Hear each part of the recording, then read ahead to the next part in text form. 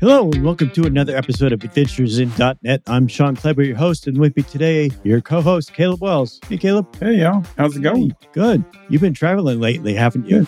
Yeah, a good bit. Yeah, spent Memorial Day with my brother and his family. Hadn't seen them in a while, and had a conference a few weeks back for work, and ended up getting COVID and all kinds of fun stuff. So it's been a busy couple of weeks. Wow. So you managed to get through it. Did you have many symptoms? No, it was very mild. Right. Yeah, I'm vaccinated and boosted, and it was really just kind of flu-like symptoms. Oh. And I just isolated myself for about a week, and all good. So the rest of the family? Yeah. Oh, good. Yep. Everybody's fine. No one else got sick. So, that's a blessing. How are you? Okay. I'm doing pretty good. You know, I didn't do too much for Memorial Day, but I'm actually going to take next week off from work. I'm going to go up and see another doctor about my finger and see what I can do. See if I can get that replaced or the joint in it replaced or something along those lines, something to do better. You know, I still can. Well, fingers crossed that they get your finger figured out. Yeah. Great. Thanks. Well, let's bring on our guest. Welcome, Ferry 2. Hello, everyone. Hi, Ferry. Hey, folks, this is Charles Max Wood from Top End Devs, and lately I've been working on actually building out Top End Devs. If you're interested, you can go to topenddevs.com/podcast, and you can actually hear a little bit more about my story, about why I'm doing what I'm doing with Top End Devs, why I changed it from devchat.tv to Top End Devs. But what I really want to get into is that I have decided that I'm going to build the platform that I always wished I had with devchat.tv, and I renamed it to Top End Devs because I want to give you the resources that are going to help you to build the career that you want, right? So whether you want to be an influencer in tech, whether you want to go and just max out your salary and then go live a lifestyle with your family, your friends, or just traveling the world or whatever, I want to give you the resources that are going to help you do that. We're going to have career and leadership resources in there, and we're going to be giving you content on a regular basis to help you level up and max out your career. So go check it out at topenddevs.com. If you sign up before my birthday, that's December 14th. If you sign up before my birthday, you can get 50% off the lifetime of your subscription. Once again, that's topenddevs.com. So we like to start off the show with our guests to give us just kind of a brief little introduction. If you can tell us a little bit about yourself and how you got into development and how you got into .NET. Yeah, actually, I'm currently working as a lead developer of a startup company. And besides that, I'm also created my own business a few years ago. Before I started my own business, I was a software architect for some local corporates to do the developments and also coaching my junior developers. And when I'm free, I like to research on technologies and programming, also cycling and table tennis. So if there's some local audience for this podcast, you can just communicate with me and see if we can whether we can go cycling together. Table tennis, what some other people might call ping pong. Yeah. Some people depends on where you're from, right? Don't know, the proper call it. Yeah. Well, in the South, we call it ping pong. I mean, of course, we're Southerners. So. We also call ping pong in Hong Kong. Okay. All right. So how'd you get into .NET? Yeah, it was funny because when I was studying in university, I was teach about Java actually. But however, when I start working on the second company, I start using .NET at around 2003, I guess. So at that time, I'm start learning the .NET and stick to it for most of the time doing the backend developments. And, at that time that we are still using WinForms and not even have Visual Page as I can remember. So throughout my career, .NET is my main technology stack to use. Cool. Same here. So can you tell us a little bit about the startup and what soft technologies y'all are using there? Yeah, actually our startup is working on messaging products, and we have been using .NET for a while because my startup company was an enterprise-oriented company which built chatbots and use .NET Core and Entity Frameworks as this should be very familiar with other .NET developers, I guess. We also use SignalR to do some real-time communication between clients because, as I said, we are doing messaging products. We send out, I think, tens of millions messages per month, I guess. Actually, our company is also an official partner of Facebook, so there will be huge amount of messages to handle. Therefore, our engineering team chose .NET because it has the efficiencies required to handle this situation, also to balance the development experience. As you know, we can use some other technologies like Node.js or whatever because nowadays developers are hard to hire for .NET technology somehow, but we don't compromise it. We still try to balance the development experience and also the efficiencies. So we still stick into the .NET technology and C#. Mm-hmm. So are you doing everything on premise, or are you using Azure? Actually, we are not hosting our applications on Azure because I'm not in the decision position to choose the cloud platforms. Currently, our products are hosting on GCP. However, for development side, all technologies we use are mainly Microsoft technologies. So you wrote an article on Medium talking about automation and some open source tooling. Are you using them in your code, your projects? Yeah, actually, this was some R&D task for me in my current company because may I talk a joke about our development experience in our current company? Mm-hmm. Yeah, because when I start joining this company, we try to push some industry standards to do more serious code review. So I introduced some auto code review tools, and then it may be scary for someone to look at because the tools report our code base takes 7 years to manage and fix. So it was quite scary. Oh, okay. Besides that, actually, as I just said before, because our company is doing a messaging product, so we also have to let our users to do some periodic tasks to retrieve some data from different places or updating the database.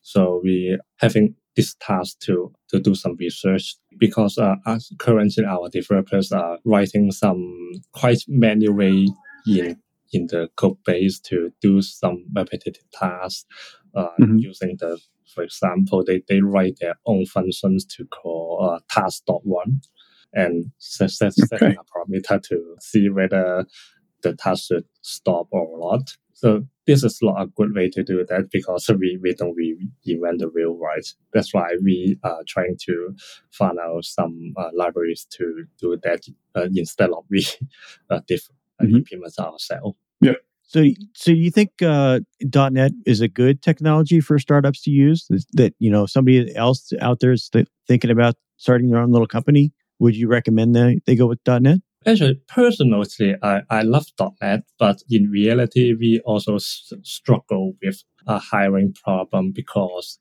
as you know, in startup environment, you have to increase your manpower quite rapidly to catch up this product development cycle. However, I don't know why, but it seems like the .NET talents is not easy to find. Especially in APAC region, because actually I am the development lead of our APAC team. So, and we all have suffering some talent acquisition problems because we can't find some good .NET developers for our company. And this situation continues for some months already. Yeah, I think that's a common problem with a lot of technology companies right now. It doesn't matter what kind of technology you're using, but trying to find good talent out there is very, very tough. A lot of companies are struggling. There are some companies that are doing some layoffs because of the downturn in the economy, the U.S. economy at least. So the pool might kind of get a little bit better for you to find people out there that are looking for a job after they've been laid off. So hopefully that goes well for you. So what technologies with .NET are you using? Also, we use Signal Out as I described before because we have some real-time communications between our clients, just like WhatsApp, Telegram. As you know, there's some instant messaging product. We are doing similar things, but for SME and enterprise. So we also containerize our application for each of our customers. Therefore, when our clients have to communicate with other clients, we use Signal Out as some real-time communication medium. So how do you manage, you mentioned millions of messages a month. How are you managing resources and load balancing, scaling? Is containerization one of the ways that you're managing that? Yeah, it's because in our company current architectures, we try to scale out with our customers using the Kubernetes on Google infrastructure. Yep. So we containerize our applications, and with sometimes we also contains a standalone MongoDB servers and Redis cache. So we have Kubernetes pods for each client, and currently we already have almost 4,000 clients, and therefore we have 4,000 Kubernetes pods on Google infrastructure.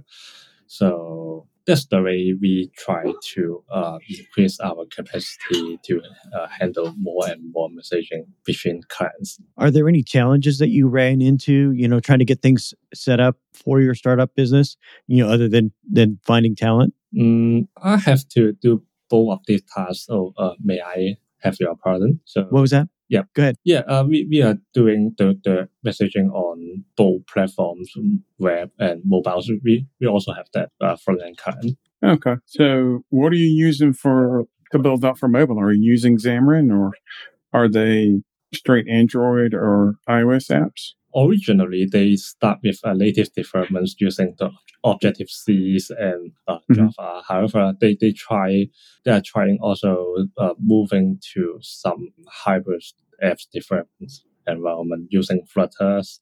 It's quite pity that this was a decision before I joined the company. Otherwise, I will suggest to use to try out MAUI or Xamarin, as you have mentioned, because the development experience is not bad, but however, you know the documentation sometimes is not quite in place. So in a fast-moving company, we also have to balance how our developers can catch up the technology fast enough to produce the product. So that's why we are trying in parallel both React.js and Flutter.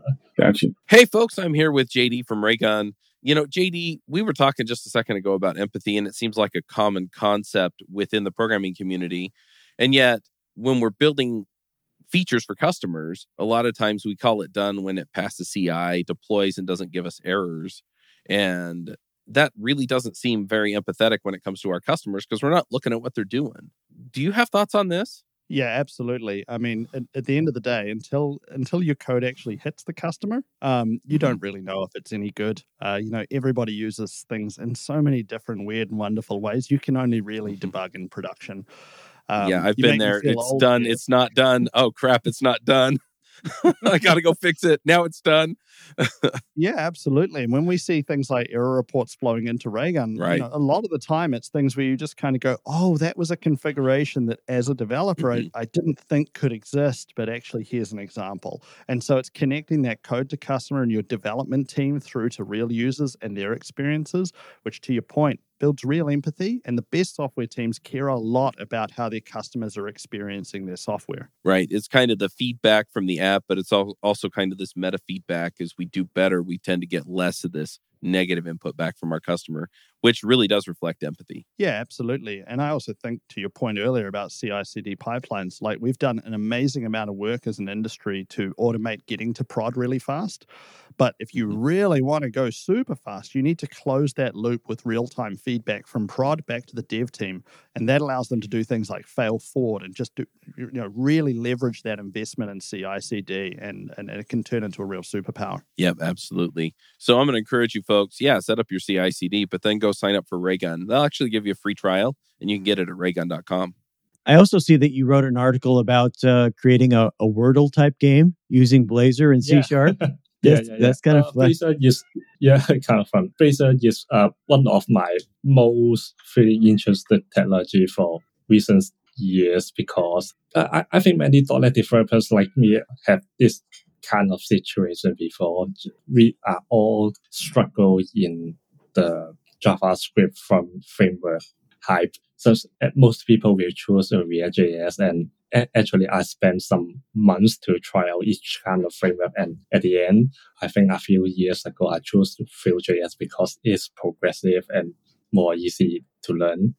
However, at the time Blazor's coming out, I was so exciting because I can finally write front-end apps in completely C# and generated WebAssembly is quite impressive, and also it has multiple kinds of deployment options, which is very wonderful. You can do it completely front-end using the WebAssembly deployment. You can also do the server-side deployment if you need some server-side rendering, and you also mix them up. It is quite incredible because if you have to do the same thing in other kind of technologies, for example, maybe React, you have to implement the server-side rendering in Node.js with maybe Express and need to communicate with React.js. Although all of them based on JavaScript, is still not an easy task to do that. However, in .NET, you can just with a single .NET new command, you can already have the templates ready and you can start working on it, which is great. I have to admit, I've never played Wordle, so I'm probably one of the rare people out there that, I've heard all about it, that it was the latest craze, but I guess I'm just kind of old or too busy and haven't had a time to play it. So what's the rules of Wordle? I've done it. How do you do Wordle? Yeah, you can actually just guess some words, and I have a plan to trying to move the Wordle repository into a more serious one to include some ASP.NET backends instead of just load all the answers to the front end. And I'm also planning to do some experiments with Blazor also. So in future months, I may have new articles about Blazor and MAUI, see if I can mix some AI applications with Blazor. Cool. Is Wordle like Hangman? Actually, it's more or less like that because in Hangman, you every time you type characters, you lose a chance, and after a few attempts, the man was handed and you lose. However, in Wordle, you guess the whole words. Oh, all at once. Okay, yeah. I get it. Yeah, so a little bit different there. I remember one of the very first programs that I wrote was a Hangman game, and it was on a TRS-80 color computer. It had 4K of memory, and I could only put 25 words in the Hangman game before I ran out of memory. Yeah, in Hangman, you don't having hints when you trying to guess each character, but in Wordle, when you submitting your answers, there will be some hints returned, just like a game called Mastermind. Mm-hmm. Did you remember? I remember that. Yep. Just like Mastermind, because they will tell you which characters correct in position and which characters are both in correct positions and the actual characters. Cool. Well, so I found one of the things I'm really enjoying about Blazor is the reuse of code.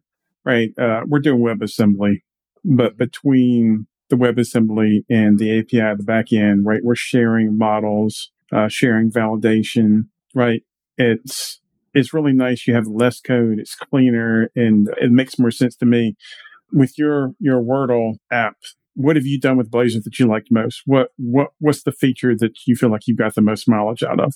Actually, that was one of my pet projects, and the nice part of Blazor is the development experience is very good. You don't have to install many tools to do that, because in JavaScript where you also have to set up some build system, for example, Webpacks and etc. But in Blazor, you just need the .NET SDK, I guess, and maybe Visual Studio Code, as most people are using nowadays. So the development experience is most impressive to me for Blazors.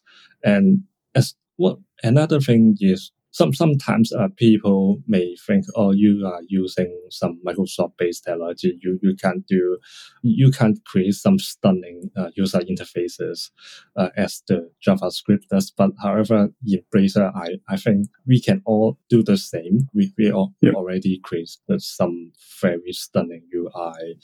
And actually, the Blazor project was using the Mud Blazor's UI component libraries. So it's quite easy to use. It's just like the same as my different experience in Vue.js. So what was your experience with doing things like authentication and things like that with Blazor? Actually, this is quite interesting and a bit tricky, because if you find some articles, answers from Stack Overflow or Medium, you always find that people are writing articles on Blazor's, the server-side authentications, but seldomly talk about how to do that in the front-end side. So I've spent some time on it and found out that it was quite easy to do that, because actually you just have to override one class and edit some XAML in, I don't remember, maybe in main layout.razor, just two files you have to edit, and then you can just do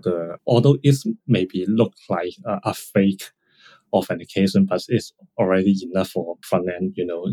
Developers should always do the serious authentication on server side, but in some cases you also have to display some authentication forms and limit access to some routes on your front end apps. Right, that's my part. I've done a little work myself with Blazor and front end using Identity Server, Duende, and actually found it, when you're using .NET 6 and using the latest version of Duende, to actually be really straightforward using their backend for front end. So I do find these days it's much more straightforward, much simpler to get a .NET C# app up and running than it used to be.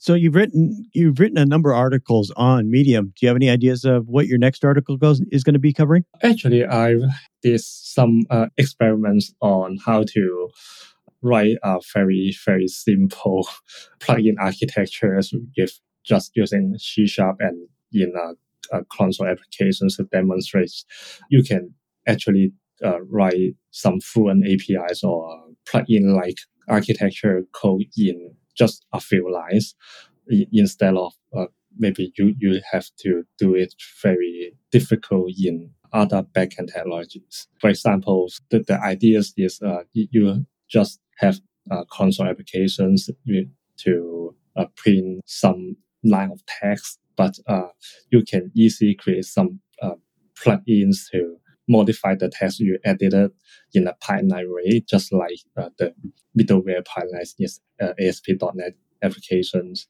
So I'm trying to do that and demonstrate this kind of techniques in C# and in .NET console application. This was my original planning, my next Medium articles. However, I think this may be too simple, and I'm thinking whether we can have some of my originally written in other technologies from the applications and then convert them into Blazors, and my next articles planning towards this direction. Okay, great. We'll have to keep an eye out for those. So I think we're just about at our time for today. So I'm going to move us on to picks. If that's all right. All right. Hi, this is Charles Max Wood from Top End Devs. And lately I've been coaching some people on starting some podcasts and in some cases just taking their career to the next level. Whether you're beginner going to intermediate going to advanced, whether you're trying to get noticed in the community or go freelance, I've been helping these folks figure out how to get in front of people, how to build relationships, and how to build their careers and max out and just go to the next level. So if you're interested in talking to me and having me help you go to the next level, go to topenddevs.com/coaching. I will give you a 1-hour free session where we can figure out what you're trying to do, where you're trying to go, and figure out what the next steps are. And then from there, we can figure out how to get you to the place you want to go. So once again, that's topenddevs.com/coaching. Caleb, you want to go first? What's your pick? Sure. Yeah, my pick is actually the 3rd season of a show I really enjoyed. It's just came out.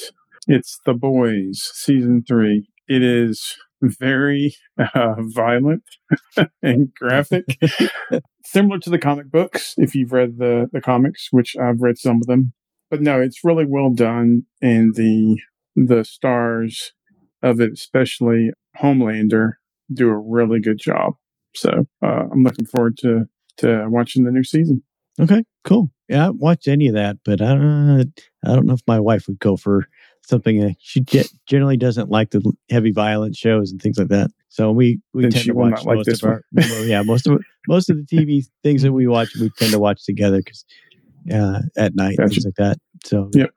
So my pick this week is actually the new series Obi-Wan Kenobi. So we've got Disney Plus and comes along with my phone plan. So that's nice. So they just came out with the 3rd episode this week, and Darth Vader is there. And so this is actually set about 10 years after the Revenge of the Sith. So after he kind of beat Anakin at that fire river, the river of lava that they were fighting at, and things like that. So it picks up a little bit after that and deals with some of their children, which is an interesting thing, because you think back when the original Star Wars first came out, that episode, you're kind of filling in the gaps between there when Luke was the age that he is at that episode versus, when the last thing you saw him is they were just born in the Revenge of the Sith. So it's interesting. I don't know how many episodes are going to be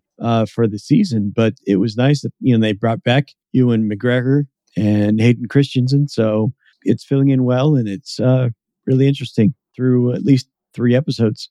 So check it out. Okay, my picks is actually this week I watched some Japanese animations with my wife. I'm now suggesting a new anime to everybody called Spy's Family, which is very popular in Asia, I think. And I already see some children already cosplaying one character called Anya in Europe as well. This is a very interesting and funny and lovely comedy animations in Japan, and it is still releasing each episode maybe weekly, I think. So please check it out. It's so funny because it's about someone adopted a little girl with a superpower and having a very beautiful and good in martial arts wife, and actually they are not in a real relationship of family and causing many jokes. All right, cool. So, thanks for coming on the show, Ferry. It was nice to have you as a guest. Sure. It was great. We'll include the links to your LinkedIn and articles in our show notes. So if our listeners want to check them out, they can do that. If our listeners want to get in touch with the show, they can get in touch with me. We'd love to hear what you want to hear from us. Topics to cover, feedback. Get me on Twitter. I am at .NET Superhero. Dun, dun, dun, dun. And hey, I am at Caleb Wells Codes. All right. Yes. I'm glad you missed it. I miss not being here. Great. All right. Thanks, everybody. And we'll catch our listeners on the... Yep. Go ahead. Thank you. Oh, you're welcome. We'll catch our listeners on the next episode of Adventures in .NET. Bye, y'all. Bandwidth for this segment is provided by CacheFly, the world's fastest CDN. Deliver your content fast with CacheFly. Visit CacheFly.com to learn more.